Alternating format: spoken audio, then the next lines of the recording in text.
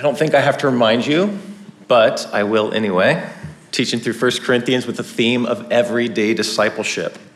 And again, it's always good for me to be reminded, for you to be reminded, that this church was a local church in the midst of the Roman Empire. And just like any church at any time in any place, there were ways in which God's Spirit was being manifested, the power of the gospel, the life of the kingdom of the heavens. And there were ways that there were just totally glaring inconsistencies with the way of Jesus and the way of God's kingdom. Remember, it had been reported to Paul that the church was having all sorts of issues and divisions. They were pitting one another against one another. There were sexual issues and spiritual issues and social issues. And so Paul writes to them, and it feels like this laundry list, but really it is just a symptom of a greater issue, and that is that the Corinthians had failed to realize the implications of the gospel of Jesus Christ and him crucified. And you know what? We are not immune to that either. None of us are. And I'm actually very excited to bring this word to you today because this passage is really all about how we recalibrate our lives according to that very same gospel, the gospel of Jesus Christ and him crucified. I love this quote from Leslie Newbegin. It's helped me really frame our studies through 1 Corinthians. But he says this: the choice of the church in every age will always be, will our identity be shaped by Scripture or by culture, by the biblical story or the cultural story? I said to you guys last week that Paul, starting in verse 2 of chapter 11, turns his attention to the worship gathering of the Corinthian church. And he's going to address varied issues in their gatherings all the way through chapter 14. He begins by talking about women and their dress and their appearance in the worshiping gathering. And then what we'll look at today, he talks about the use and abuse of the Lord's Supper. And then in chapters 12 through 14, he will talk about the use and abuse of the gifts. But I think a really good question to ask ourselves is, what is the positive thing that Paul is trying to drive home? Or what is Paul's standard or North Star that he gives to this church in their gatherings?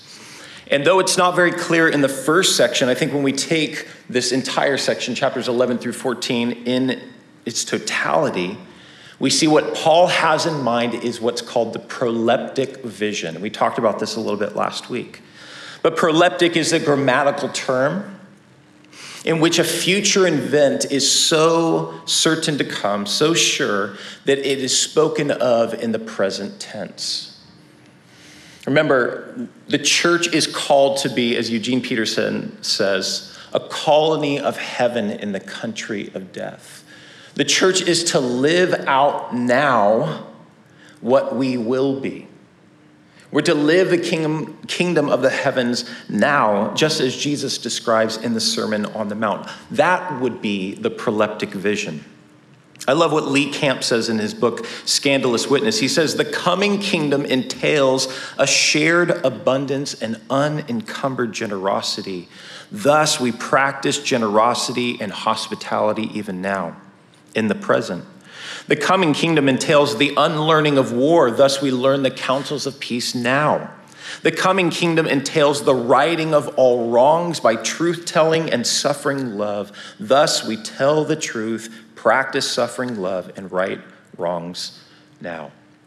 It's that same vision that Peter cast to the church in his first epistle, where he tells them to grab onto, hold tightly to the living hope that we have through the resurrection of Jesus Christ. That they are to live out presently the future reality and hope of the resurrection life in Jesus, or the new creation. And so this is really what Paul has in mind in this section. He wants us to live out the life of the kingdom now. And I think that this is clearly seen, that 1 Corinthians 13 is kind of the apex of this section where Paul talks to us about the supremacy of love. And I love that N.T. Wright tells us this. He says, for the Christian, love is not just a duty, but love is our destiny. We're called to be imitators of the God who is love, because one day we will be made completely holy, like the God who is love. And so we are called to live that out now. So let's talk about what was going on in the church in Corinth, in their gathering around the Lord's Supper. And then I want to cast a positive vision of what I believe the Lord is calling us to in our observance of the Lord's Supper. So first of all, Paul points out that this gathering is the antithesis of the Lord's Supper. And he begins with this indictment. In the following directives, I have no praise for you, for your meetings do more harm than good. Can you imagine? Can you imagine Brian getting up on Sunday morning, looking out? I've noticed something, Calvary Chapel, Costa Mesa. Our meetings, our gatherings together are doing more harm than they are doing good.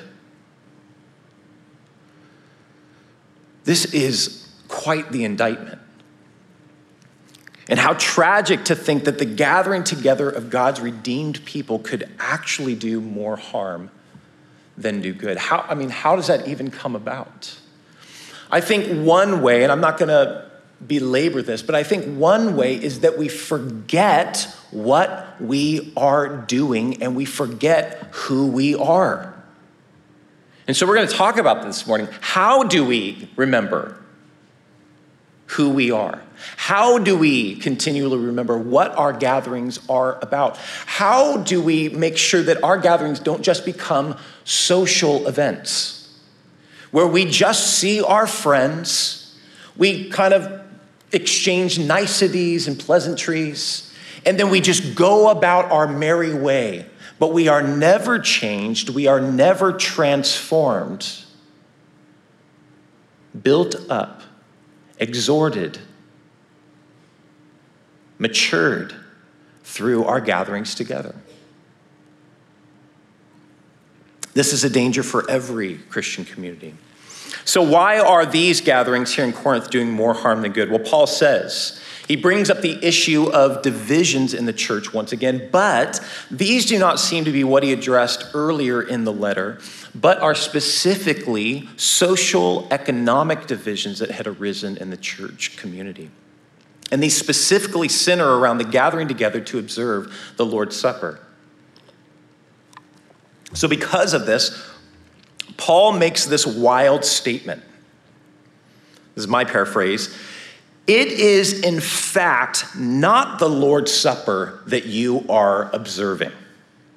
Again, what an indictment, right? To look around and the bread is being passed, the cup is being passed, and Paul's like, no, this is not the Lord's Supper. I don't know what you think you're doing here. I don't know what you think you're actually practicing or how you're actually honoring the Lord, but this is not the Lord's Supper. This takes me back to the prophets. When God spoke to the children of Israel and he says, I hate your sacrifices. These aromas, these incenses, they are a stench in my nostrils. I don't care for any of this. I want it all torn down and taken away. But instead, let there be a flood of justice. Let mercy roll down. See, God in the Old Testament is speaking through the prophets the same thing that Paul is saying here. This is not sacrifice that is pleasing to the Lord. This is not the Lord's Supper that they are observing. What you are doing is so out of line with and is the antithesis of the way of Jesus and what this meal is all about. That's what Paul is saying. So what were they doing? It seems that the church community was getting together for some sort of private supper club in their weekly church gatherings. in the name of the Lord's Supper. The Net Bible says everyone proceeds with his own or her own supper. So just imagine with me a kind of BYOS, bring your own supper to the gathering event. That's kind of what it sounds like is happening here. There were these little supper clubs that had turned into socioeconomic divisions and distinctions. The result was some were having these elaborate feasts with their social group, their in crowd, their friends, while others had nothing, brought nothing, so they were hungry. Others were getting drunk, possibly because that's all that was left was the alcohol. It was a total humiliation of the poor of the church community. And so Paul says that by doing this, you are despising the church of God through humiliating those who have nothing. That is the poor. So you see, the Corinthian church, through their practice and observance, were making this meal say the exact opposite of what Jesus was saying and doing in the Lord's Supper. Paul from here walks them through the tradition that he had passed down to the church in Corinth, taking them back to the night of the Last Supper and to Jesus' call to remembrance. And from here, he exhorts the church not to eat the bread or drink the cup in an unworthy manner. Now, we'll unpack Paul's teaching and the positive direction that he gives to the church in a moment. But I want to talk for a second about what does it mean to eat in an unworthy manner. And I believe in its most simplified form, an unworthy manner would be a lifestyle or practice that is out of sync with the self-giving, sacrificial way of Jesus and his kingdom. I'll say that again. An unworthy manner would be a lifestyle or practice that is out of sync with the self-giving, sacrificial way of Jesus and his kingdom. And so Paul exhorts them, examine yourselves. Why?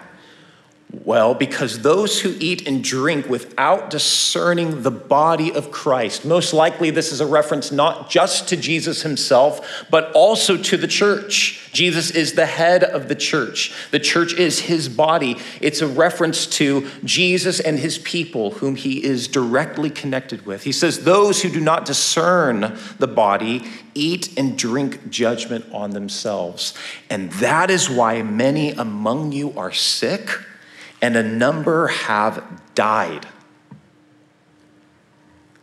What the heck is going on here?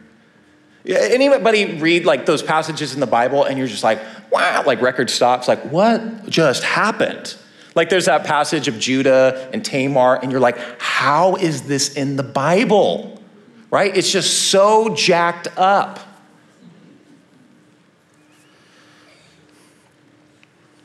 So what is going on here? Some interpret this to mean, right, well, okay, let me back up for a second. What is going on here? Well, clearly, there is some sort of plague or judgment happening in the church in Corinth because of their abuse of the Lord's Supper. Why? What exactly is the deal? What's the problem? Well, Paul tells them to examine themselves. So some have interpreted this to mean unless in your observance of the Lord's Supper, you confess all your sin before partaking, you are in danger of the judgment of God.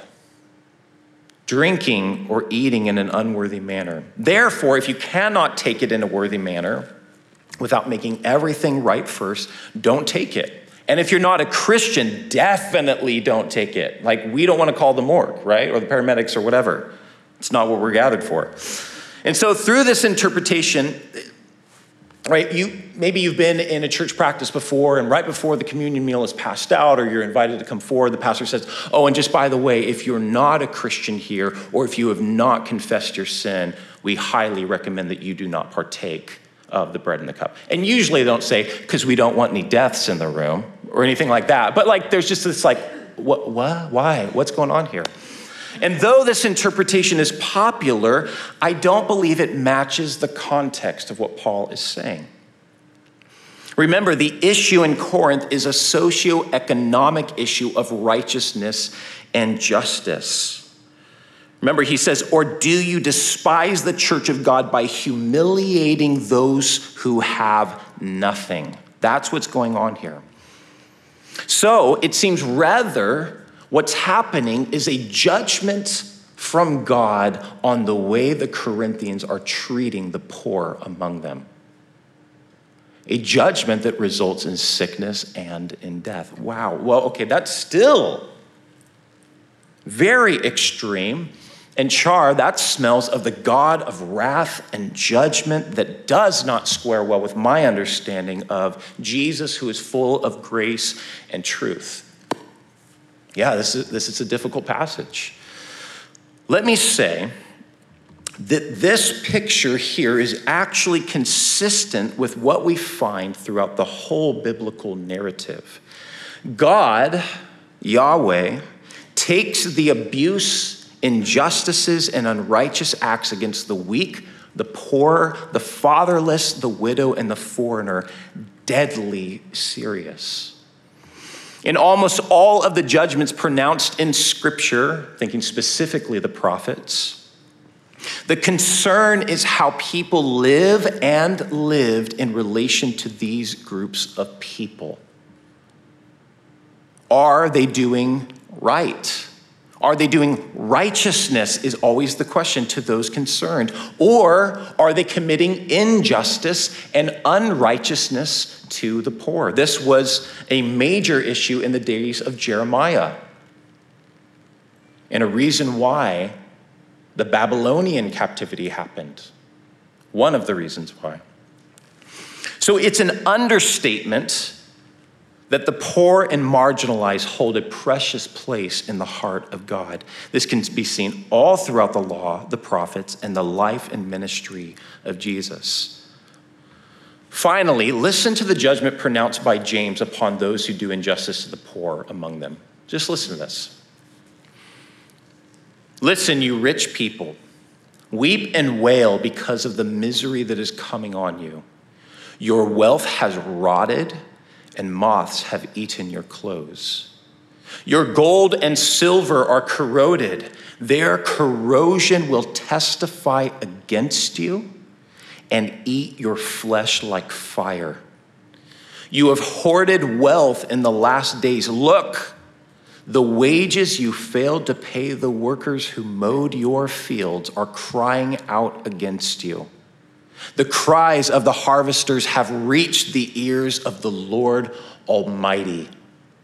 You have lived on earth in luxury and self-indulgence. You have fattened yourselves in the day of slaughter. You have condemned and murdered the innocent one who was not opposing you. The issue in Corinth was an abuse and a neglect of the poor among them. And this is why the judgment of God was coming upon them. Therefore, Paul says, when you gather to eat, you should all eat together. There should be none of these distinctions among of you. This should be a feast of abundance, of hospitality, a table of oneness, of justice, righteousness, and honor. It should be a table that practices the way of Jesus.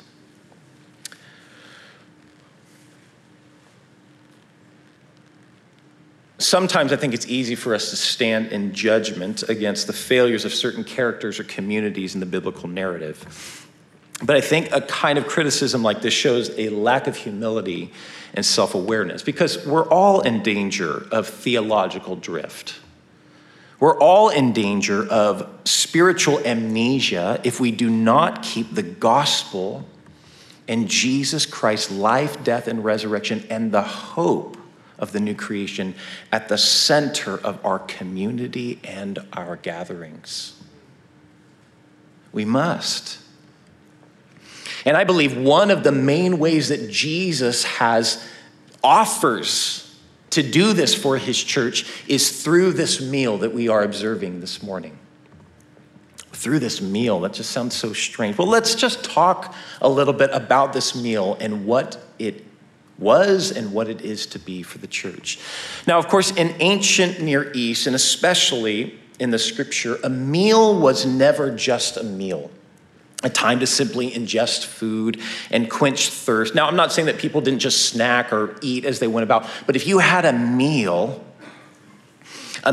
carried deep significance. It was about kinship, friendship, and oneness.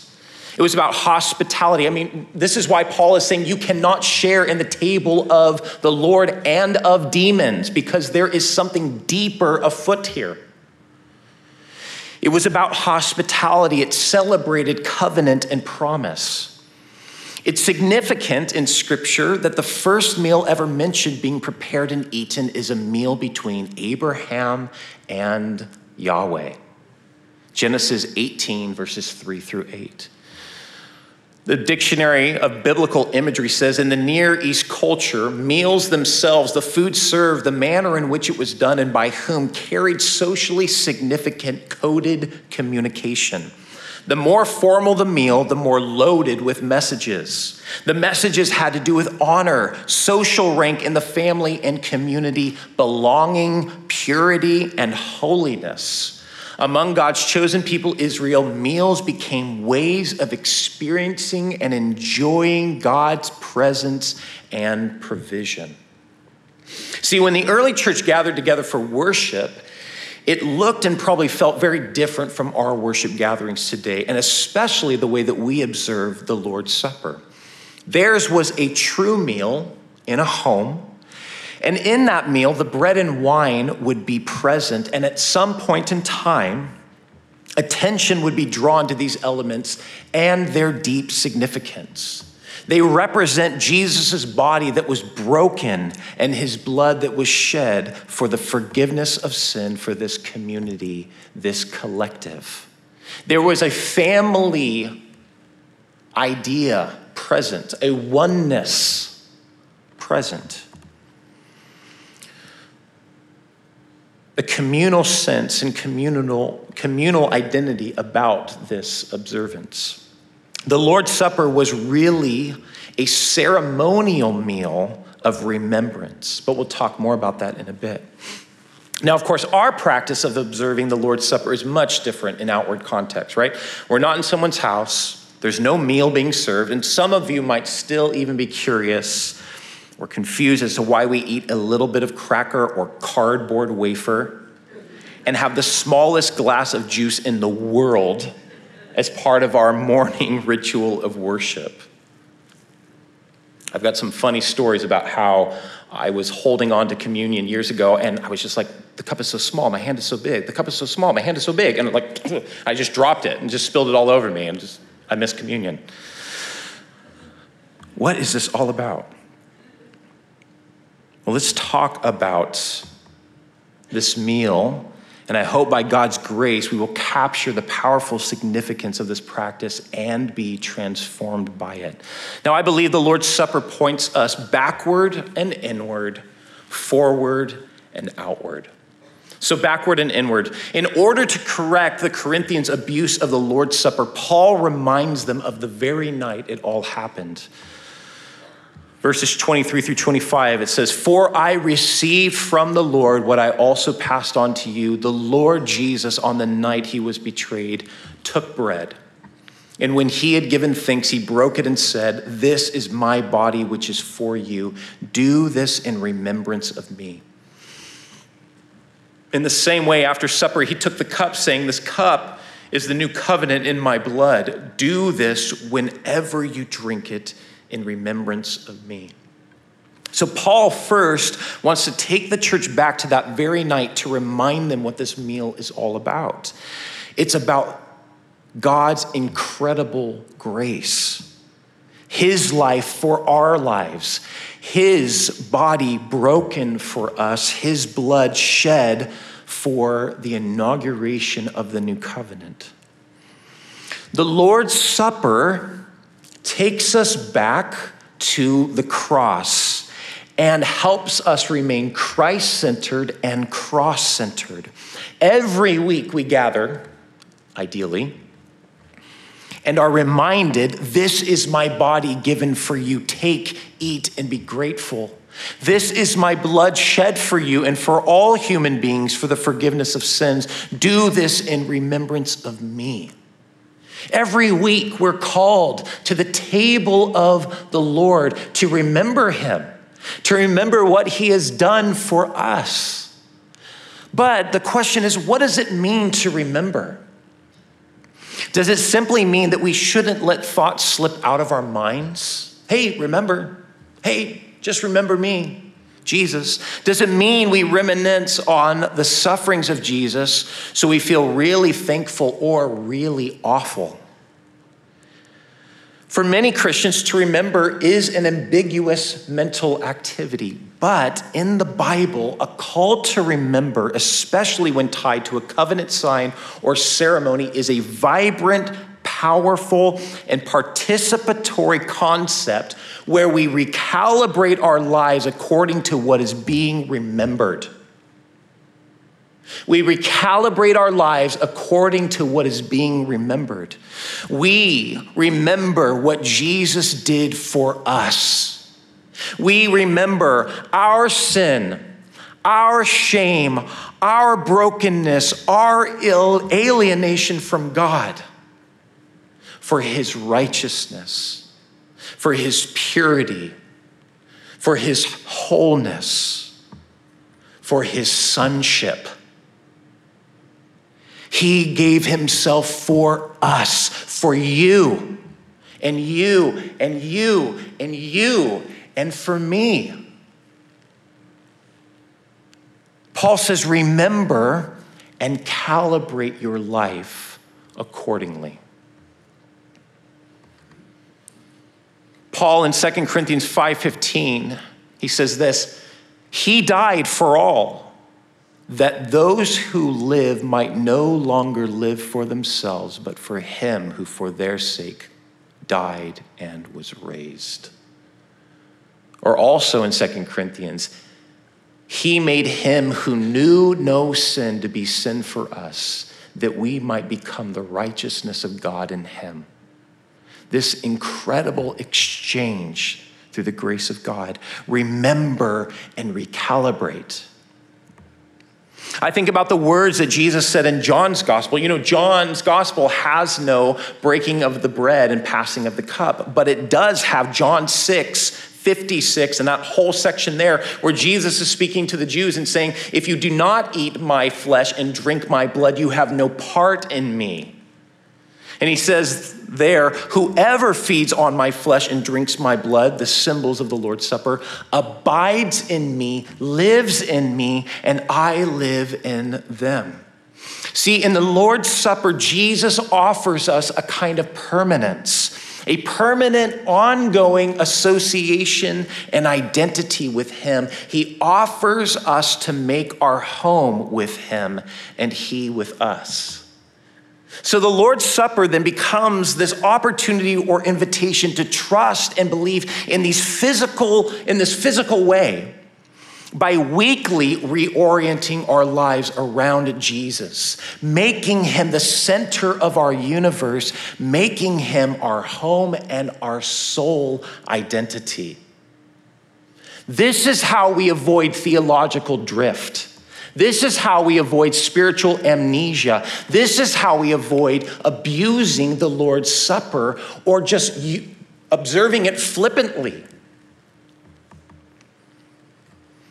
The act of the Lord's Supper doesn't just point us backward to that night, but it also points inward to our hearts, centering our lives around the person of Jesus Christ and finding our sole identity in what he has done for us. We're blood bought. We belong to Jesus. We are his purchased people. Frederick Bruner, in his commentary on the Gospel of John, he asked this question, what is the Lord's Supper? And this is how he answers it.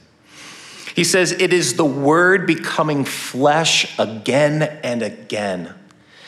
It is the most earthy way that the heavenly Lord wants to be with his people.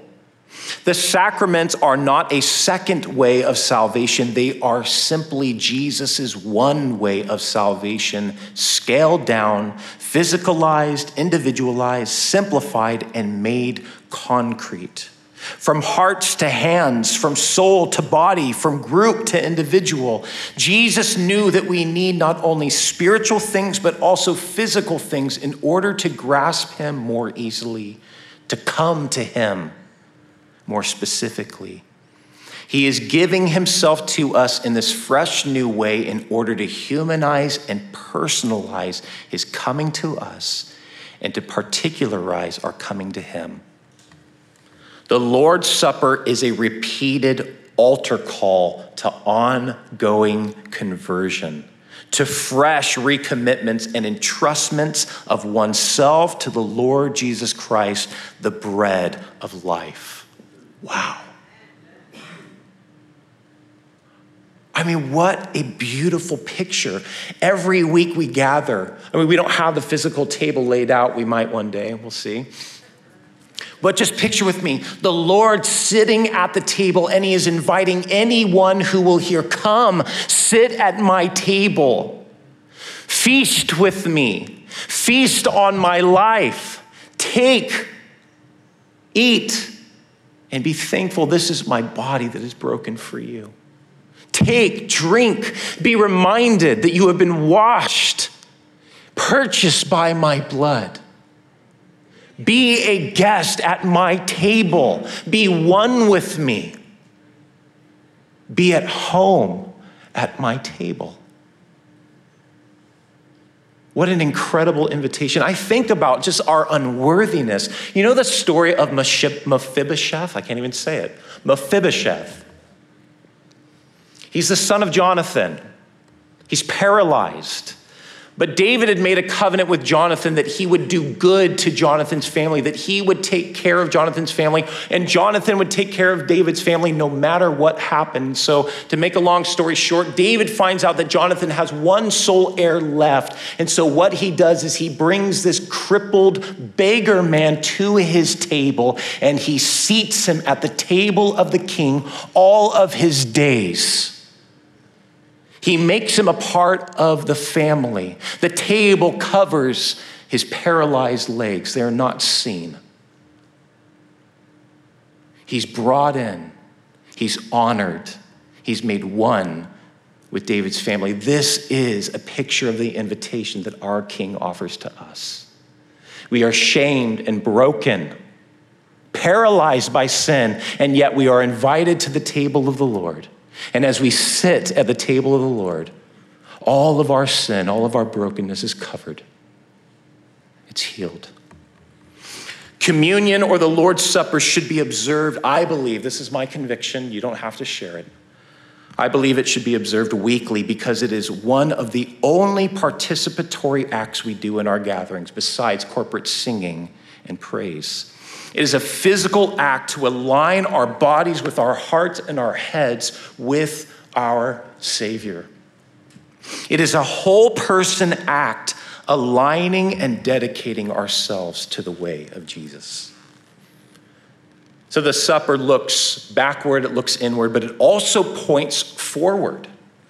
See, the Lord's Supper points us forward to the kingdom of God. You remember Jesus said to his disciples on that night that he would not drink of the fruit of the vine until he drank it anew in the kingdom.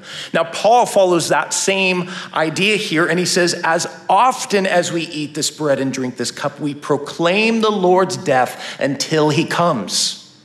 We anticipate the kingdom, the coming of the King.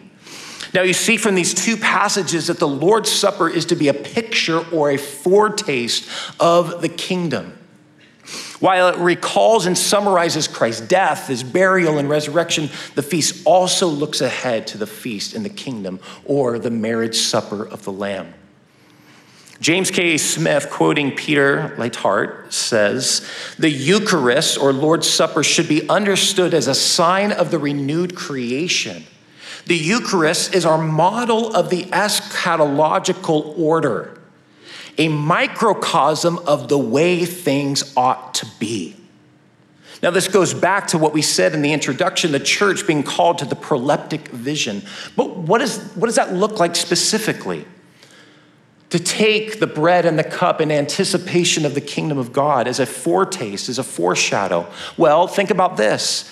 The bread and wine are freely distributed to all who are in communion. This itself anticipates the abundance of the kingdom of God. The prophet foretold, "Come, everyone who thirsts, come to the waters, and he who has no money, come buy and eat. Come buy wine and milk without money and without price. Why do you spend your money for that which is not bread, and your labor for that which does not satisfy? Listen diligently to me and eat what is good, and delight yourselves in rich food." This is a picture of what the kingdom of God will be like. So the Lord's Supper is a small picture and foretaste of the justice and righteousness that characterizes the coming of the kingdom of God, where none will grow hungry because of poverty or alienated labor. No one will hoard a surplus because of selfishness or self-indulgence, leaving others lacking. As in the Lord's Supper, bread and wine are freely and equally distributed. The Lord's Supper gives practice to us for such kingdom economics. When we do it, we enact a foretaste of the way things ought to be, the way things will be. I'll talk about this in just one moment, my last point, and then we'll close. But think about recalibrating our lives is what this meal is about, but it's also then about moving forward into this kingdom vision. And so as we're recalibrating our lives, then it would beg to reason that we are thinking about the poor and the needy among us. We're thinking, how can I live the life of Jesus and help others? How can I sacrifice for those around me? It breaks me out of my social circle, my who's who I know, who I'm comfortable with and familiar with, and reminds me that that is not what church is about. That's not what God's people are about. This is a family of service. This is a family of sacrifice. This is a family of one another's, to bear one another's burdens and so fulfill the law of Christ. The Lord's Supper points us to that kingdom vision of abundance and generosity and compels us, live this out now. Lastly, it points outward to be reconciled to one another. So it doesn't just give us the proleptic vision, but exhorts us, live the proleptic vision. The Lord's Supper is a feast of forgiveness and reconciliation, not just of us with God, but for us to one another. It is a table in the presence of would-be enemies.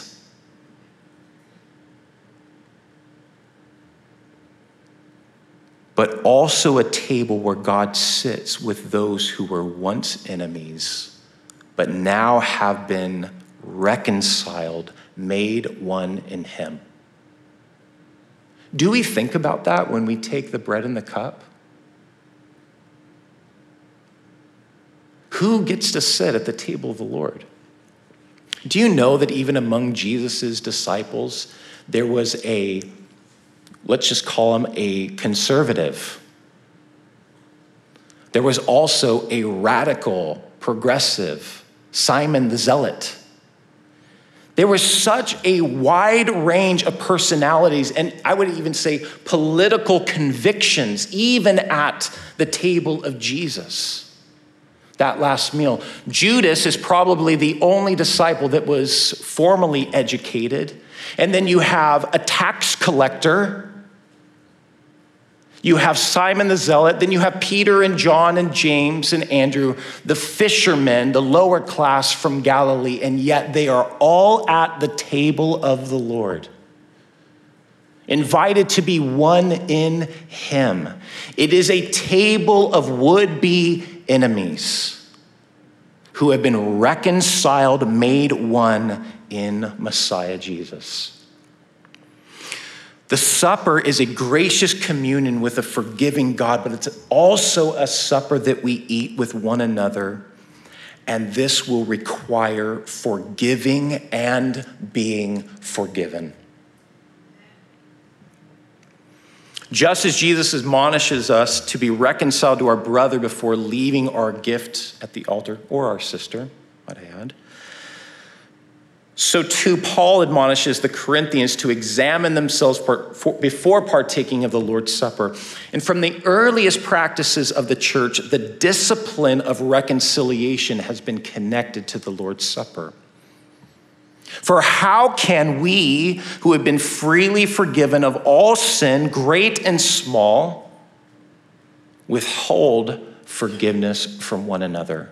How can we say, "Oh, Jesus, I remember you," and yet be like the unforgiving servant who will not forgive the small debt of sin?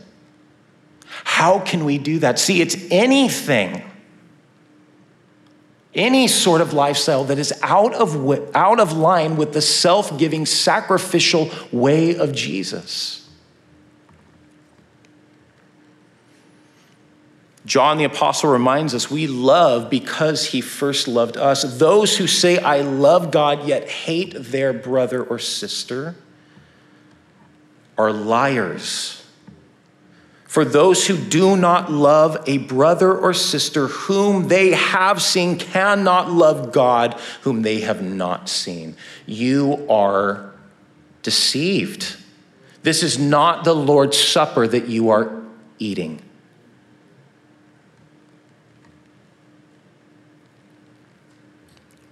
James K. Smith again says, "In a broken world, the church is called to be the first fruits of a new creation by embodying a reconciled community that gathers irrespective of preferences, tastes, class, or ethnicity in order to pursue the common good. And the way we begin to learn that is at the Lord's table." The habit of examination and reconciliation are meant to be like training wheels, meant to let us try out forgiveness and reconciliation. We're practicing for what we will be. It's a discipline, it's a habit that we practice, that we observe, so that we might truly live it out. We see how this outward approach I'm talking about here also anticipates the kingdom of God, where God's shalom, his peace, will cover the earth, where nations will no longer learn war and they will beat their swords into plowshares and their spears into pruning hooks. The church is to anticipate the peace of the kingdom now in our community relations. Now, of course, it's not that we will ever perfect this in our lifetime. Forgiveness and reconciliation are lifelong projects. But if Christ, whom we want to love supremely, offers his body and blood equally to us, how can we not want to love, forgive, and be reconciled to one another? I do believe there are sins so great that we have to say, "Lord, I want to forgive. Help my unforgiveness." I give both my forgiveness, my willingness to forgive, and my unwillingness to you. And I give it to you again and again and again. As often as it comes up, I lay it on the altar. As often as it comes up, I nail it to the cross of Jesus, saying, "This will not define me. This will not keep me from the forgiveness and wholeness that Jesus offers me. I will not let the bitterness of sin done to me define me."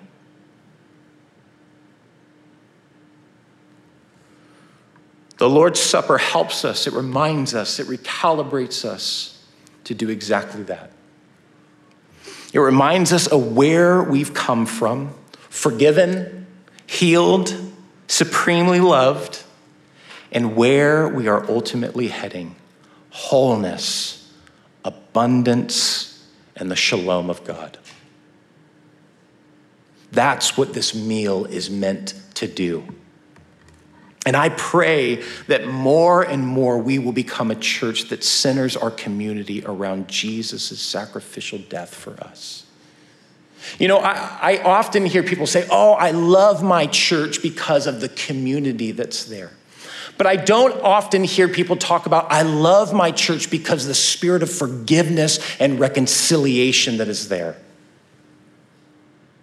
We have conveniently used denominations and local churches to support our lack of forgiveness and reconciliation, rather than allowing the table of the Lord to speak in the powerful way that Jesus wants to speak to us. We leave. We don't have the hard conversations. We don't walk with people through the difficulty. We just go somewhere else. How amazing would it be if we lived out this vision so that the world around us, as I talked about this last week, that is taken hold of cancel culture, learns that there is a better way. There's a greater way.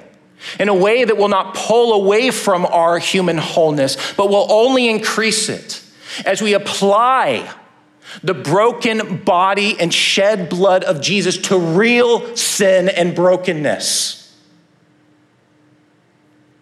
That we actually live out the gospel and see how God's grace is greater than all of our sin. As Paul says, for where sin abounds, grace abounds much, much more. What if?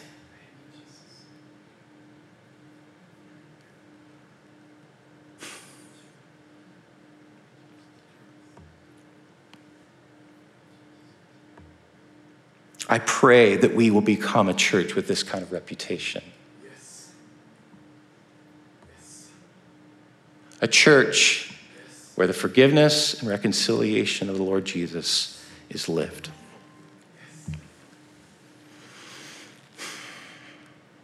Let's pray together.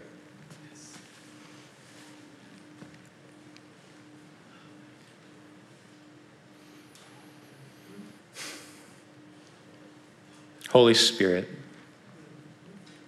come. Breathe on us. Move in our hearts. Blow out the fallen leaves, the dust, everything that is collective, that has buried the deeper and real issues of our own brokenness and sin. As David said in Psalm 139, search our hearts, Lord. See if there is any wickedness, unrighteousness, injustice, bitterness in us, and lead us in the way everlasting. Lord, we are not here to play church. We are not here to just socialize with our friends. We are here to practice the way of Jesus, to train for godliness and righteousness. And so help us to take up these elements this morning and to live them out. Lord, as they go down into us, Lord, would they be like seeds that are planted in rich soil? And would they bring forth new life, the life of new creation, the life of forgiveness and reconciliation, of healing and of wholeness, the life of God. So we ask, Lord, as we sing together, as we worship together, Holy Spirit, that you would move now, that you would direct us to one another, that you would direct us to the poor and the needing among us, that you would direct us to the brother that we have sinned against, that you would direct us to the sister that we have held bitterness against, and Lord, that we would be a reconciled people. Holy Spirit, come.